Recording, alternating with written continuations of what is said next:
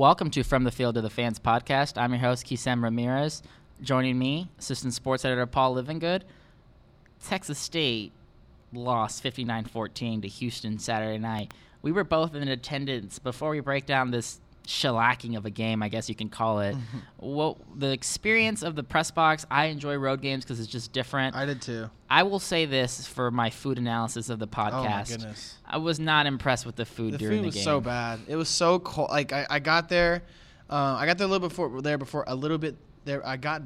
bit before you did, and they had like, I don't know, 4 or 5 trays of food left, and I looked inside. I'm like, oh, there's like mac and cheese and meatballs and bread, and I'm like, this looks really good. And then I go to eat it, and I'm like, oh, this is gross. It's like so cold. Like it's like it just came out of the refrigerator. So I mean, we sound like spoiled journalists, journalists right now, because I mean, Texas State spoils us. They have good food. Yeah. At the end of the day, I mean, we're lucky to have food provided at the games. It's nice to be in an air-conditioned press box and for everything. So we're not going to take that for granted. But the food, man, mac and cheese was good though. It was good if it would have been warm. Yeah, I think it was. It was. I'm good just cold. being a spoiled brat right good. now. That's but all it is. Unlike the mac and cheese, which I thought was solid, though. Really? This is Texas State wasn't. Oh, they were not solid. 59-14 loss. Just literally, I think the way Fran put it, everything that went wrong could have in this game. They allowed 42 points at half, 28 points in the second quarter alone, 14 points in the first quarter, 10 in the third, 7 in the fourth. I think it was like 428 total yards in the first half, 689 in the whole game. I don't know, man. I don't know. Yeah, it's rough. The defense is struggling big time. I put it in my recap. I don't know. I don't remember the exact stat. I wish I did. But, I mean, they're averaging, like, in the past 3 games, they're like, allowing 567.3. Yeah, it's a lot. It's like 1,500-something yards, which is absurd. So, I mean, they need to figure something out really quickly. And Fran looked kind of concerned. Like, he looked, I don't want to say scared, but, like, I could see it in his eye. He was just like, man, we're in trouble. Like, I could just see it when I looked at him. The most telling thing I took away from that press conference, there was a lot of good takeaways in that 5-minute stretch, though. But he said about his defense. That was a really short press conference, too. Yeah, but a lot was said and a lot meant. Like, I thought it was a meaningful press conference just in general.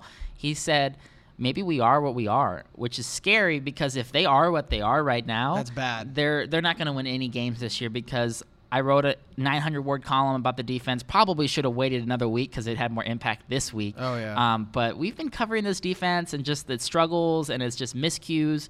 And they set the bar really low before this game. Like, I didn't expect much defensively. And somehow they found a way to reach a new low this game in this loss. And now they came into the game 122nd in scoring defense, 122nd in total defense. They dropped to 126, which is last, second to last in total yards, and then in scoring defense is last. They're dead last. Yeah, like they found a way to get worse over this week, which is amazing. When you could go nowhere but up. That's what you said last week. Yeah, and I said I don't know. I mean, you could drop to the bottom if you really. Now they can't go anywhere but up. I've said it here first. Breaking news: Texas State the scoring defense can go nowhere but up. And they can get worse, but the best case scenario, I mean, worst case is they're still lost like they were last week. So. Yeah, so I mean, it's gonna be a struggle. I mean, and it's not looking pretty. The first conference game is Lafayette, and Lafayette's outscored them 84 to like 34. I want to say is what it was. 48-point margin in the past 2 years combined, and so it's not going to look pretty. They did lose Terrence Broadway because I mean Terrence Broadway was the man when he was there. But the quarterback they got and replaced him is now just as good. I haven't really like watched any. I looked at the numbers. He's first in total quarterback rating in the conference. Okay, so I mean, there you go. That's telling right there. Lafayette's probably gonna smack up on Texas State for the 3rd year in a row or however many years they've won. I haven't looked yet, but yeah, the defense is not looking pretty. But I mean. Do you see any room for improvement? I mean, okay, not room for improvement. There's a hell of a lot of room for improvement. Because Fran said realistically, do you think they can improve? That's a better way to phrase that. Not really. I mean, it's gonna take. I mean, the biggest thing is they have to tackle. Like they miss open field tackles like no other team I've ever seen in my life. Like we just watched the play before we even started this podcast. The Dunbar catch that was like 60-something yards.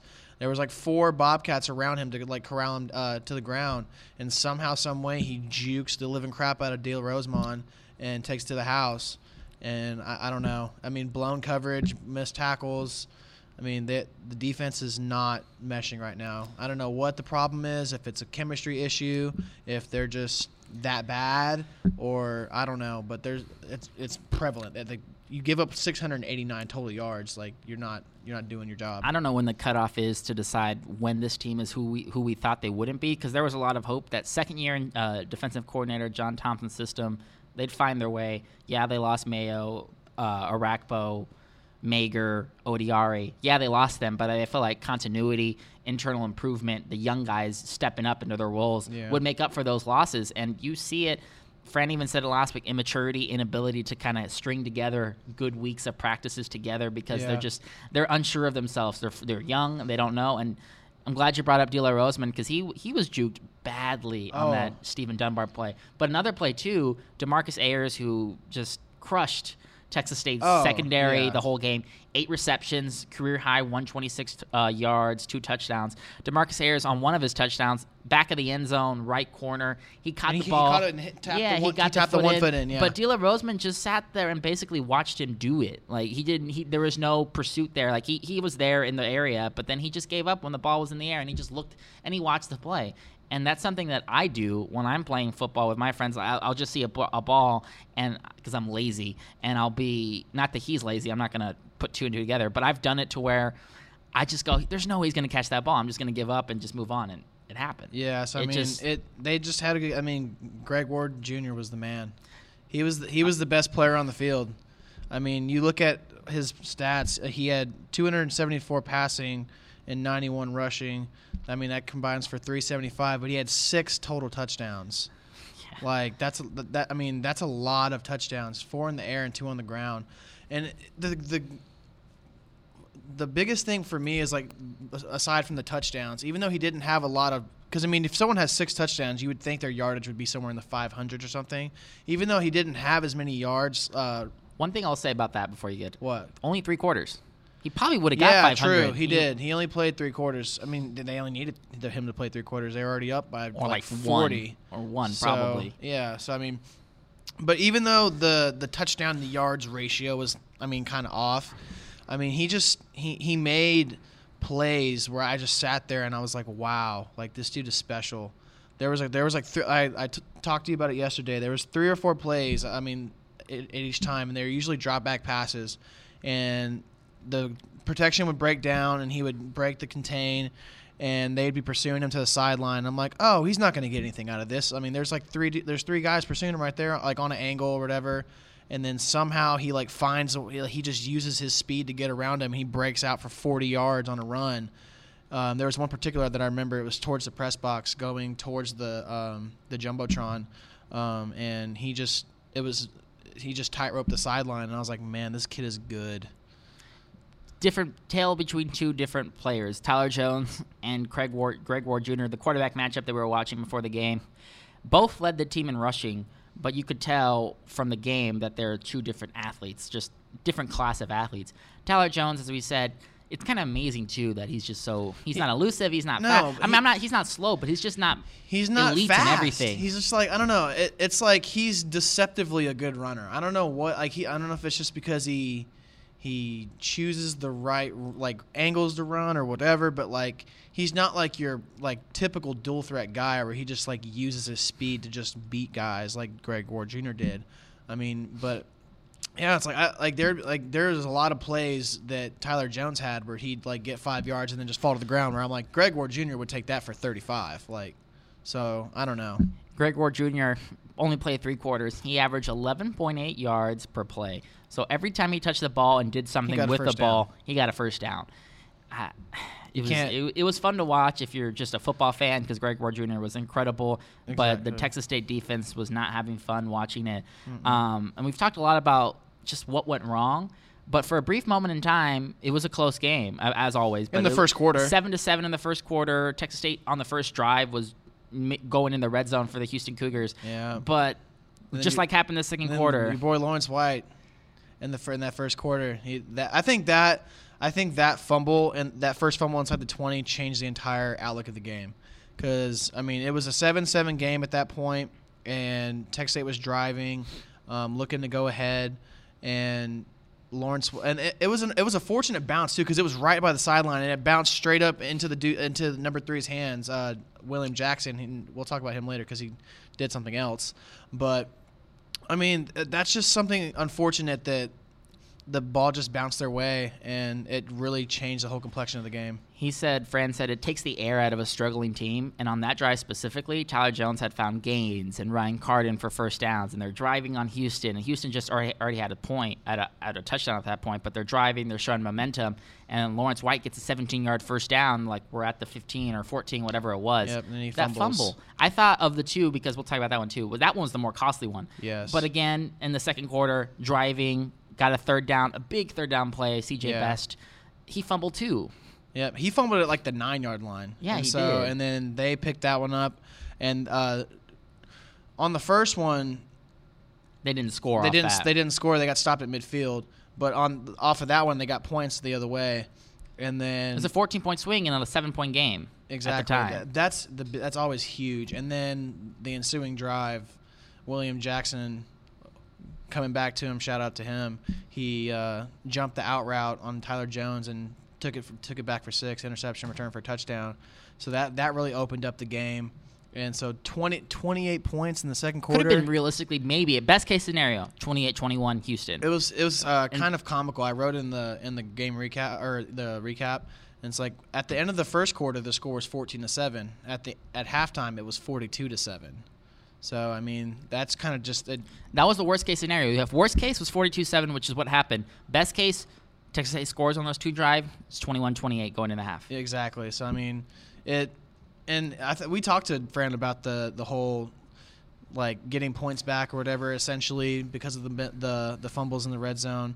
But you can't shoot yourself in the foot like that. Like, especially when your defense can't defend. Exactly. Like their margin of error was they didn't turn over the ball at all against Southern Miss and lost anyway. Yep. So if you turn the ball over 4 times, and Texas State hasn't struggled with turnovers, they've actually been pretty good. They've done really well with turnovers to this point.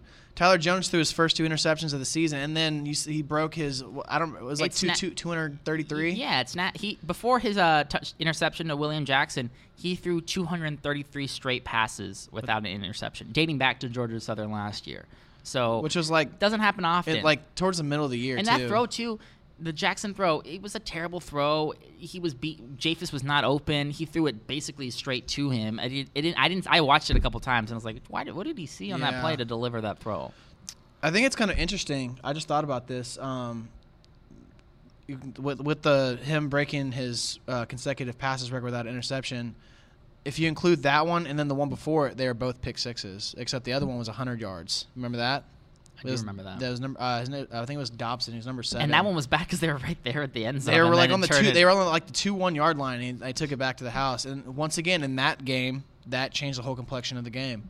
So I mean, I don't know. That's just kind of interesting to me that the fact that his because did he throw the second interception or did Connor White throw the other interception? In this game? Yes. He threw 2. Okay, yeah. So I don't think White didn't throw any.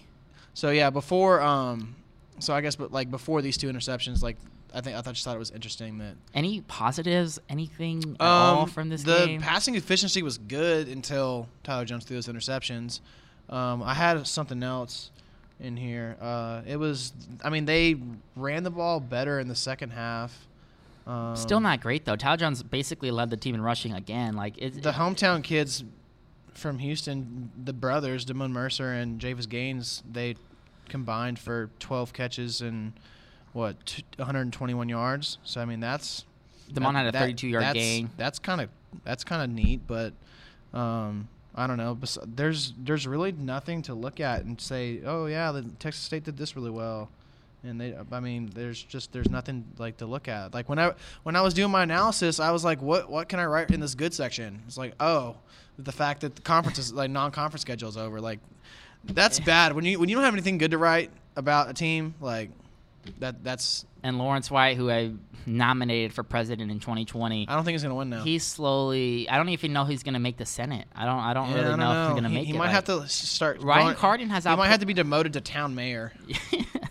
Ryan Cardin has outplayed him in 4 games. 5 receptions, 43 yards for Cardin. Lawrence White's fumbled. He scored 1 touchdown. He hasn't been what I thought he would this year. It's still time to right this ship.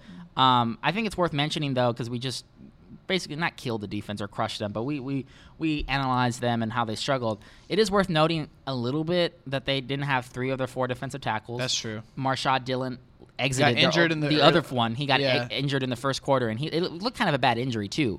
And then Tim Gay also missed the game at linebacker. So there was a lot of moving pieces, a lot of players that normally don't play. I don't think that excuses 59 points. That really does not. But I think it's worth mentioning in the grand scheme of things. They might have scored 42 points with those guys in. I don't know. It still looked bad. It's still. I mean, I don't know.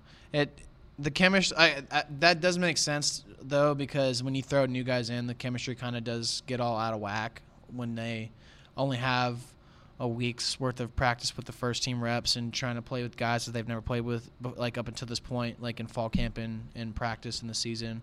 So I mean that is kind of telling. I completely forgot about that, the fact that they didn't have all their defensive tackles and Tim Gay and all these people. So that for me that kind of makes this a little bit more. For me, I don't think anything makes this defense look good. I don't know. Any final thoughts as we wrap up the show? I'm so glad that we have the week off with this bye week, and I think it's going to be a refresher. It's going to be nice to only have like a feature or something to do this week and just kind of cool off. And but I'm excited to see what Texas State does and the conference, because I mean the conference schedule is front heavy. You got ULL, potential to be in a big hole. Exactly. You got ULL, you got South Alabama, you got Georgia Southern, and so I mean you lose all 3 of those, you're 1-7 to begin the year. 1-6. Sorry, 1-6. Yeah. So and then you have to win the rest just to be eligible. And that's almost impossible. So I mean my final thought is that State of the Union, Texas State is in trouble. So, and they need help. Oops, they did it again. This defense. Oops, they did it again. To quote Britney Spears, because she's not mentioned enough. I'm pretty sure podcast. people listening to this. I'm pretty sure they know who Britney Spears is. Yeah, but she's not mentioned in this podcast by name, so we're first giving her a shout out. We might at her. True. Yeah. Her Twitter shout handle. Out to Britney. Maybe she'll retweet it. Maybe I don't know. My final thought is that Coach Fran, which he obviously takes responsibility, but he actually verbalized it in this game, and he said, "I take responsibility for this game. We aren't this bad of a team." Quote. We have to get this in the right direction, and it starts with me. I have to accept the responsibility. This is adversity, and we'll see how we face and handle it. It's a big pendulum point. If they can get a win against Lafayette, that's enough to start the season on the right note. I think that would be the start of a really good turnaround if they. And then you can see some proof. And the defense has to have one game where they allow less than 30 against a non-FCS school, because to me that's like 40. So this ULL game is gonna be so pivotal because, in my mind, just because one, you lose it and you might go and lose 3 or 4 in a row, but if you beat Lafayette, which is one of the better teams in the conference, that next to South Alabama, who they played close the last couple of years, they've won once and lost once, won at home, lost on the road, so they're back. South Alabama's back here. If the trend continues and they could possibly win that game, so they get 2 in a row going into Georgia Southern, and I mean, defending Sun Belt champs, you never know. If they win those 2 games, they could get on a roll and just be confident with themselves, and maybe like that. I think Georgia Southern would be the biggest one of the 3 if they happen to go on a 3-game win streak. That's a short week too. It's on a Thursday. So That's true. It's interesting. It was on Thursday last year too. Yeah. So we'll see what The happens. bye week comes at a good time. I'm excited to just take some time off. Not time off because we're still gonna be working this week, but it'll be nice to see. It won't be as busy. Yeah, maybe Texas State will figure it out. We won't be as tired. We'll be good. We'll all be on the right cylinder. It'll be good because we started off the season slow. Well, actually, we started off good. I don't want to say that. Yeah. But we had a lot of content for Florida State. Maybe Texas State gets it out of the way. Maybe not. We'll see. So that's our show for today. For Paul Livingood, I'm Keysem Ramirez. Peace out.